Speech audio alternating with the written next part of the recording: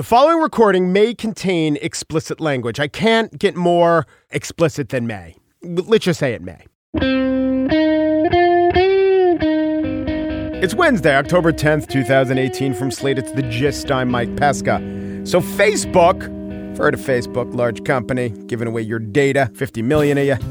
Facebook is like Australia. Follow me here. Founded by disruptors. In one case, it was criminals. In the other, tech geeks. Both had similar early mission statements. Facebook, move fast and break things. Australia, let's pollute the Great Barrier Reef. But mostly, I think it's about each one's relationship with invasive species.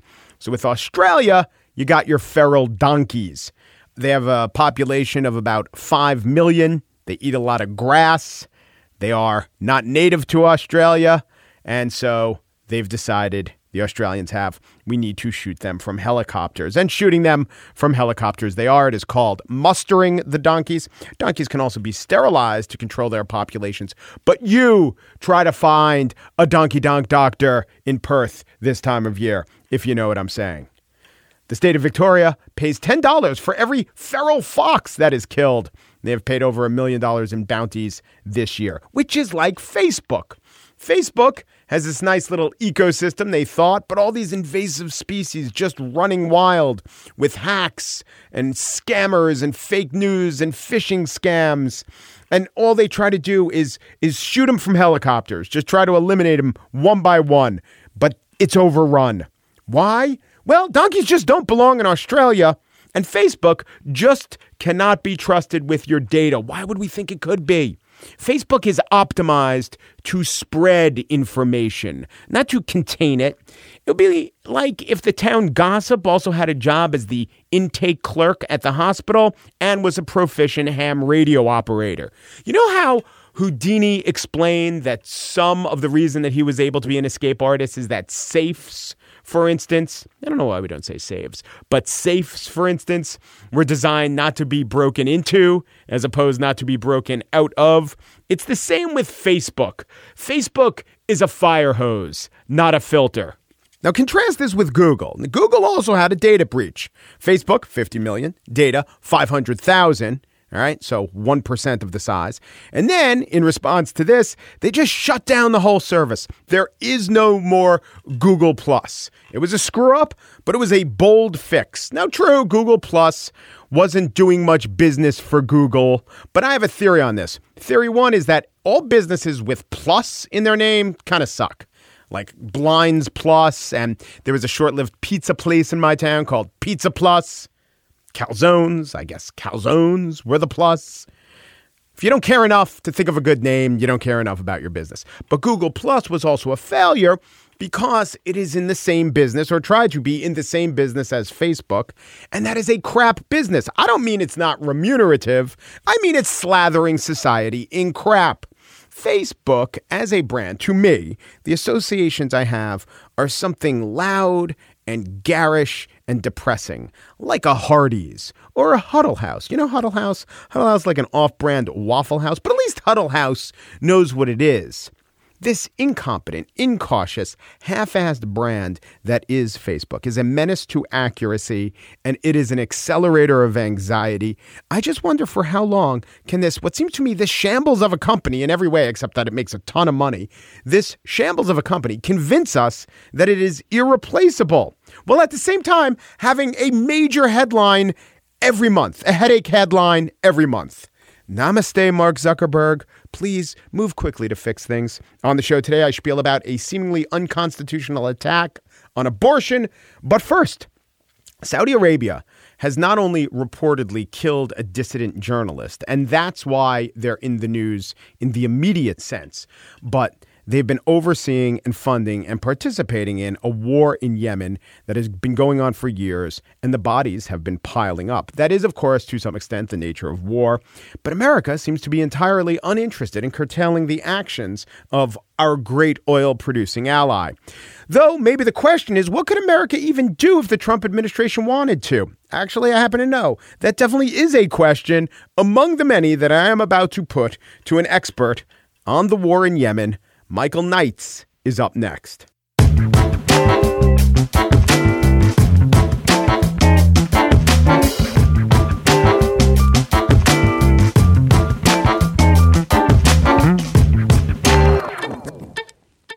The ongoing war in Yemen is one of the worst humanitarian catastrophes in the world today. An estimated 50,000 have died of famine resulting from the war. The war itself has killed 10,000, possibly more combatants. What is so confusing to me is the disparity in resources between the two quote-unquote sides of the war. The Saudis are the main actor pursuing the Houthi rebels, and Saudi Arabia, depending on which measure you use, spends either the third or fourth most on their military of any country in the world. And of course, a major military supplier of the Saudis is the United States, which by far spends the most on its military. On the other side, you have Yemen, which, according to a prominent ranking of the world's most prosperous societies, and they rank 149 societies, Yemen ranks 149th. That doesn't mean they're not without military backers, but we seem to have an extremely rich, well-funded source on one side against extremely poor combatants on another. How has this war been dragging on for so long? Joining me now to answer some of these questions is Michael Knights. He's a senior fellow at the Washington Institute for Near East Policy, specializes in Iraq, Iran, the Persian Gulf, now Yemen.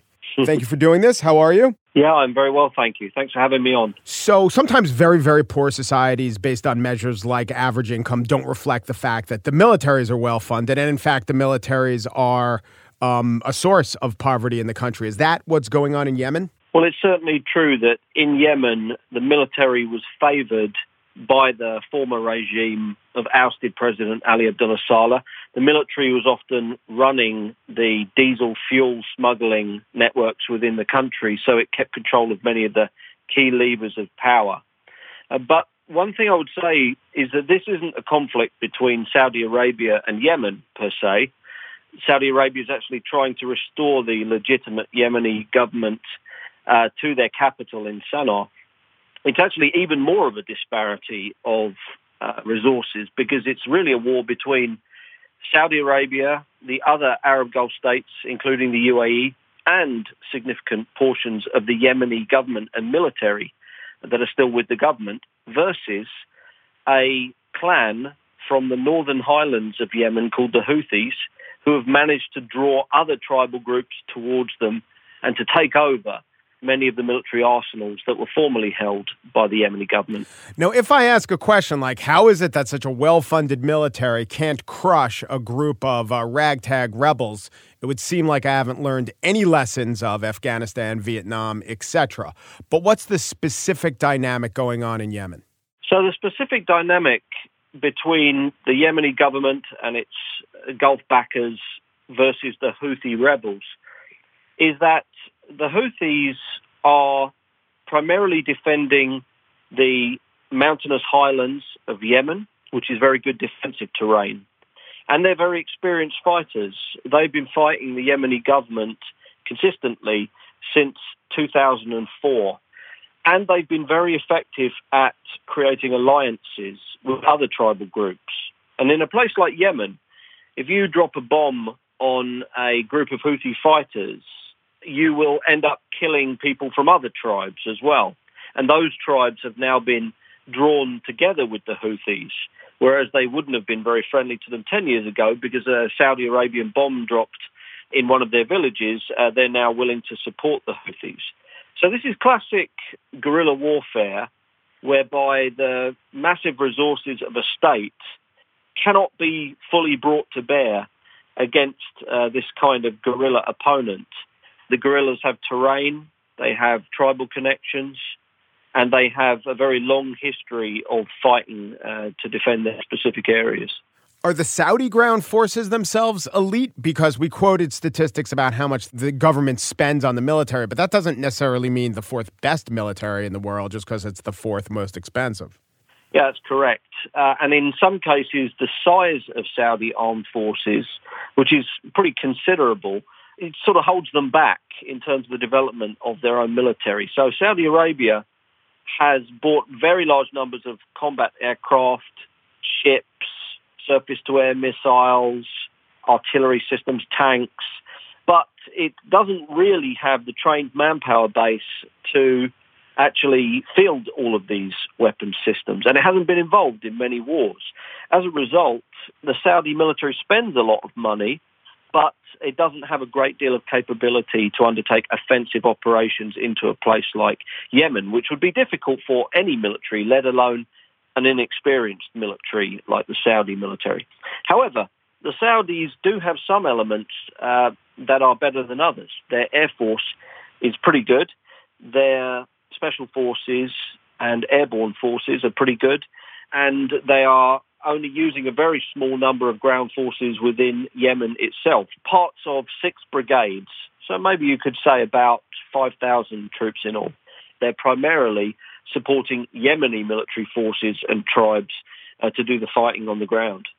Well, yeah, tell me about that. Why are the Saudis not committing as much as they could in terms of ground forces, besides the rebels, or besides Yemeni forces, I should say? Which other countries are involved? What's the strategy and what's been the effect? So the Saudis have a pretty limited aim of carving out a buffer zone along the Saudi-Yemeni border to make their own cities and civilians safer.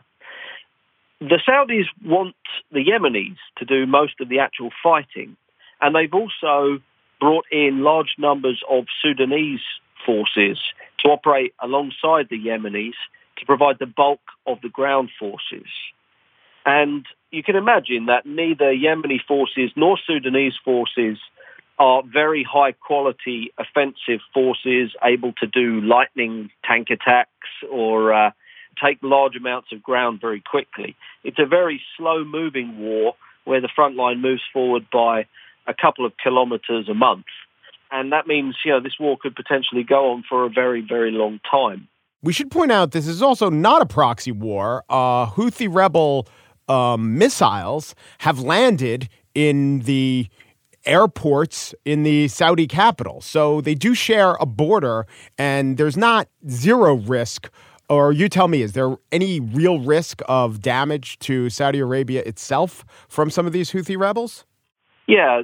When Saudi Arabia looks at its neighbor, Yemen, it looks at it the same way that the US might look at Mexico or Cuba.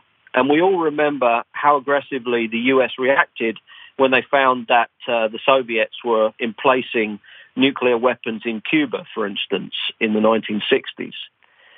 Some threats are just not acceptable to Saudi Arabia. And one of them is to have an Iranian-backed country on the Arabian Peninsula right next to Saudi Arabia. And the Saudis are very concerned that the Iranians will eventually gain a lot of influence with the Houthis in Yemen right next door. Even now, the Houthis are firing scores of missiles every year at Riyadh and other major cities in Saudi Arabia, and they're firing hundreds of missiles and artillery systems at the border towns inside southern Saudi Arabia, which has actually led to a number of Saudi towns being entirely depopulated and evacuated, the closure of international airports and major industrial facilities. Is there anything that can be done to mitigate the humanitarian catastrophe that's going on, short of just one side winning? Yeah. One obvious thing is to reduce the number of these high-risk strategic airstrikes that Saudi Arabia is undertaking within Yemen.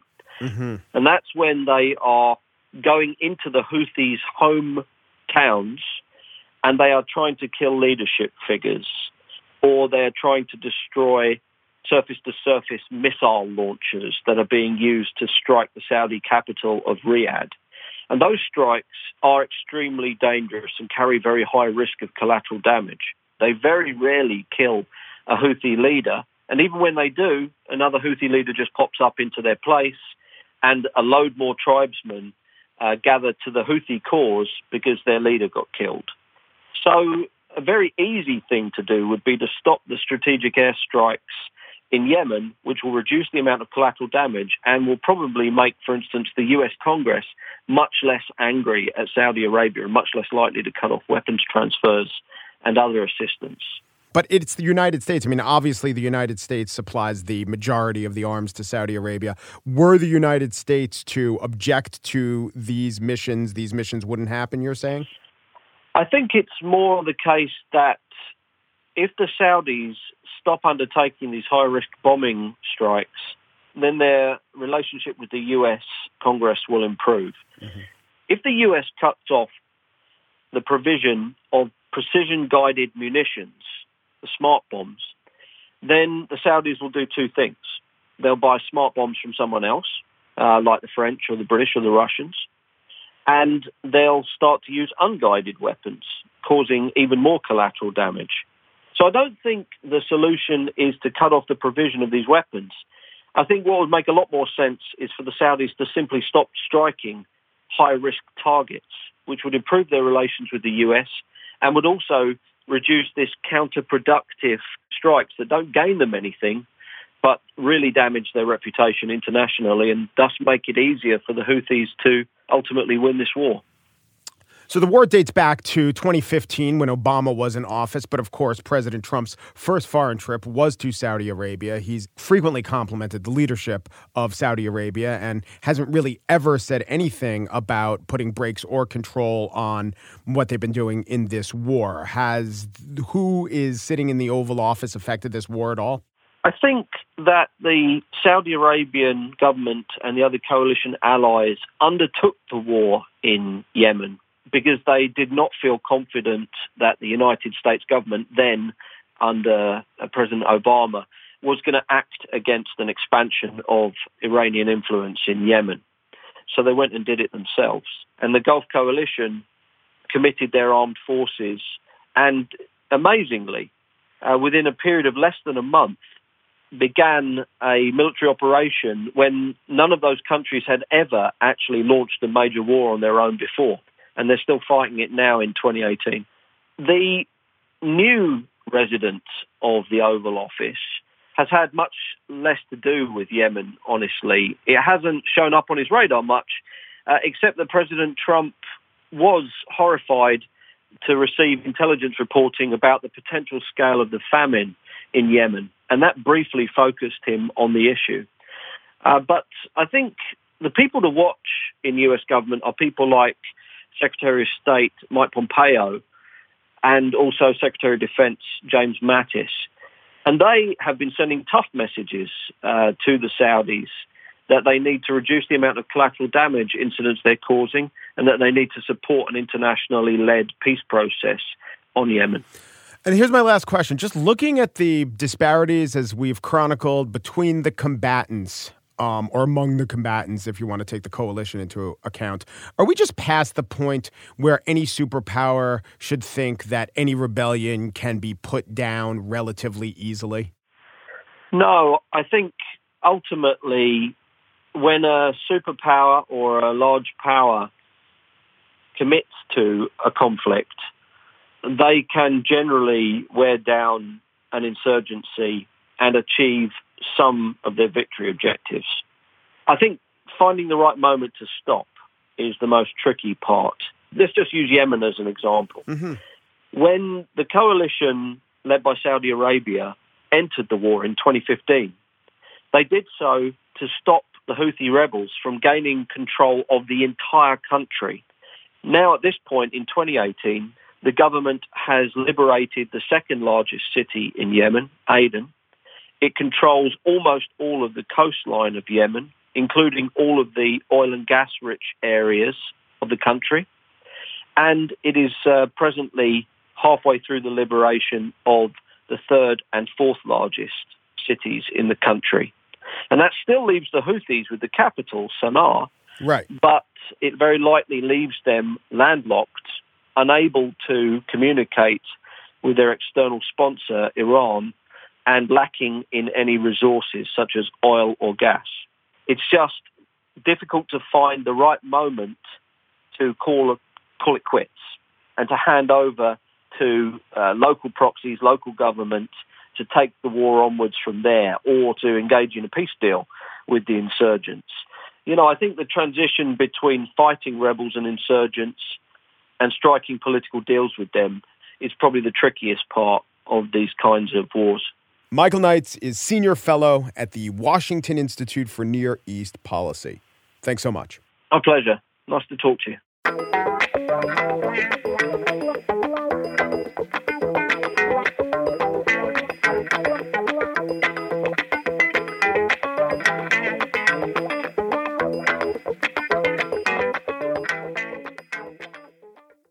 And now the spiel. There is a podcast that I like called Pod Save the People.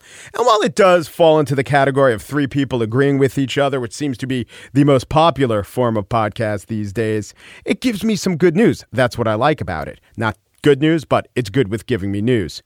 Now, to be fair, all the other Pod Save podcasts, they're usually three people agreeing with each other. Sometimes there are only two people agreeing with each other, but sometimes it gets up to 4 or 5 people agreeing with each other. Like you'll have one of those shows that'll have 4 panelists on it, and then they'll interview a Democrat running for office, or they'll throw in the monkey wrench and have a 3-panelist show, but interview 2 Democrats running for office.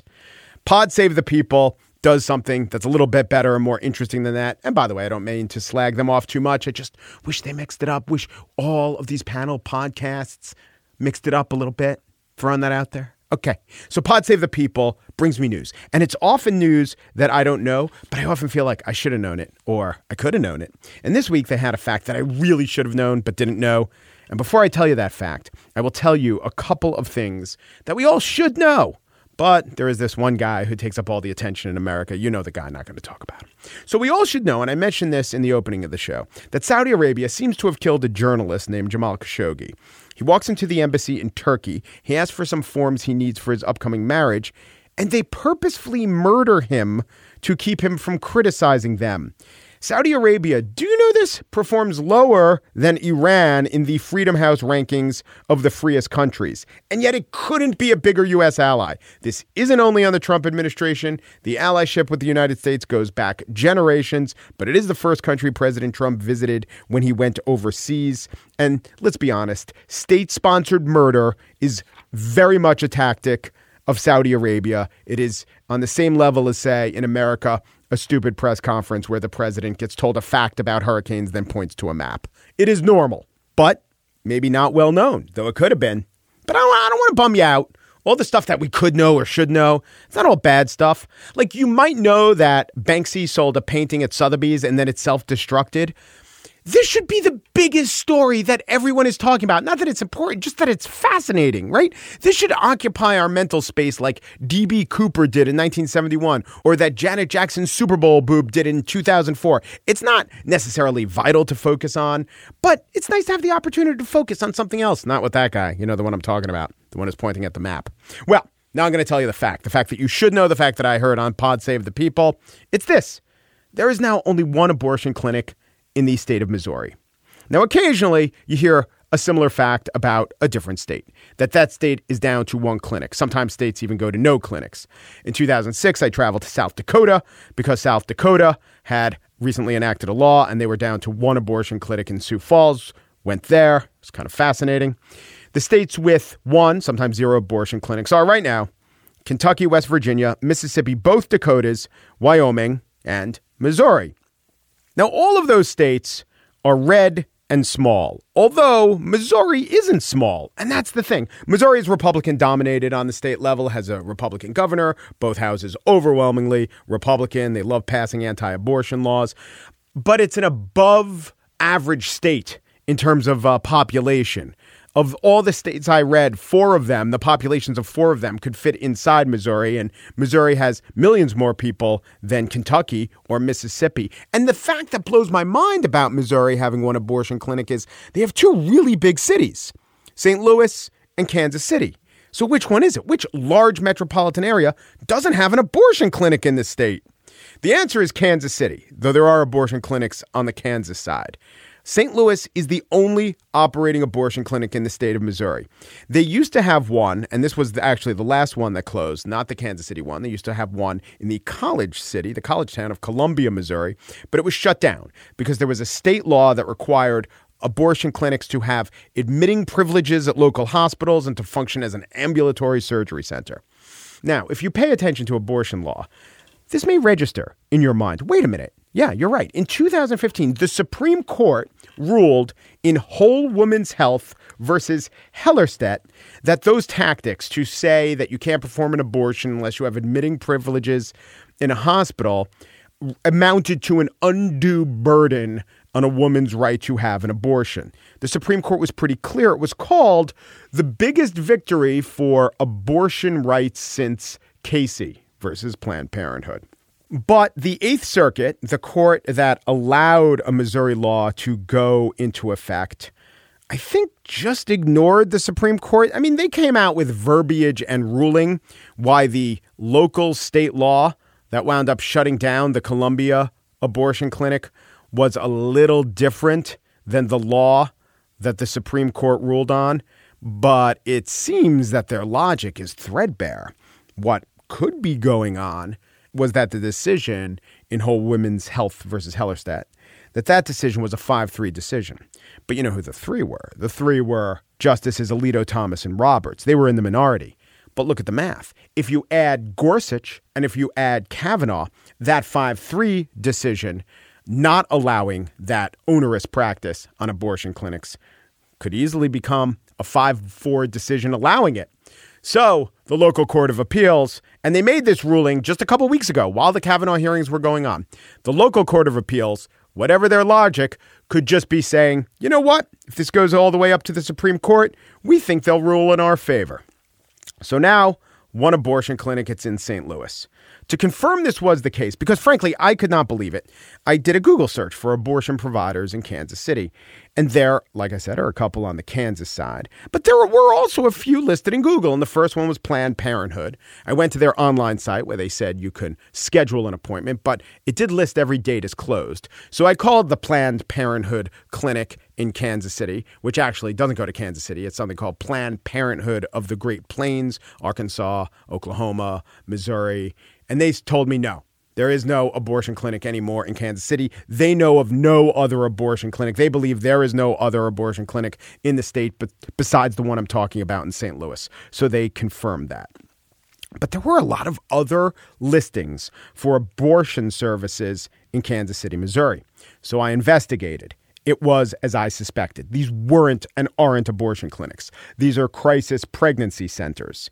You know what those are? They try to talk women, if I'm being kind, talk women or scare women out of abortions. Their website, I went to a few of the Parkville Women's Clinic. I went to the website under abortion, and it says this: while abortion is not the only choice when encountering an unplanned pregnancy, many women feel it is the only option. You might still be in school, lacking in financial and emotional support, or you feel like you just can't be a parent right now.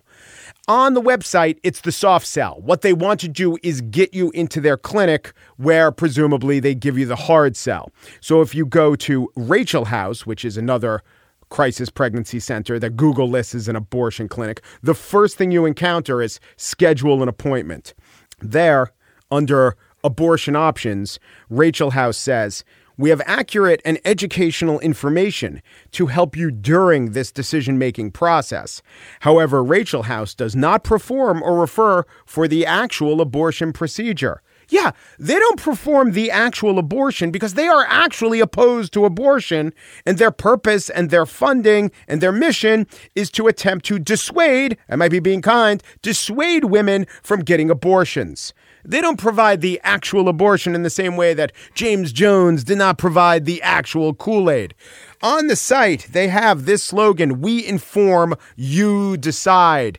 Under that, click here to make an appointment today. Look, this is America. If an anti-abortion activist wants to honestly persuade women using actual facts, go ahead.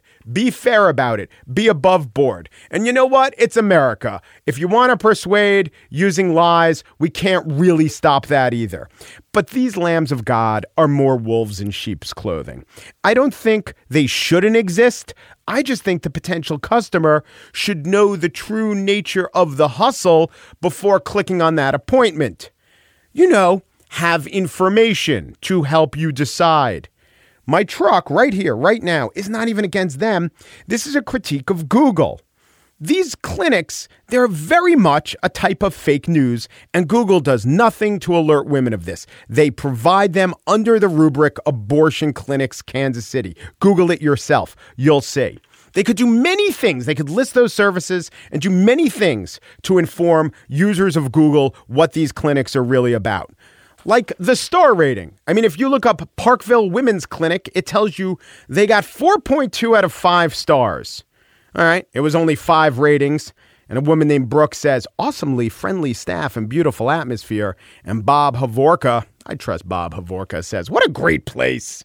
The people are very friendly and will bend over backwards to help answer your questions. Like, tell me how bad an abortion is. No, I added that part. There is one person in those ratings who says this. Sarah Conklin says, this is not an abortion clinic, nor will they give you accurate information about all your choices. This is a religious organization who will lie and shame you for considering an abortion. They lie about possible complications and side effects. They lie about gestation, whatever they can say to shame you enough to carry a pregnancy. Stay away. One bad review, one 1-star review amongst the 5-star reviews. So it looks like it has a pretty good rating. Look, if I was searching for Band-Aids on Google and I saw one brand had a 4.2 star rating, but there was one review that said, you should know this is not a Band-Aid, this is actually a razor, I would think if that rating were accurate, Google could do something to let me know about it, to elevate it. Like I said, it is not hard for Google to accurately convey to the public information the public should know. If you Google abortion clinics in Kansas City and a lot of other cities, you get 3 or 4 or more times as many crisis pregnancy centers, which are the opposite of abortion clinics. This would be like Googling poison control and getting links to arsenic. It is especially important, for my opinion, for employees of Google to know about this and to care about this, because the people most affected, who could most be victimized by this inaccuracy, are often poor, confused, undereducated, and desperate women in the middle of the country, which are adjectives that in general do not apply to Google employees. So Missouri is down to 1 abortion clinic, but several fake ones, according to America's 3rd or 4th wealthiest company, which claims to be in the technology and information space.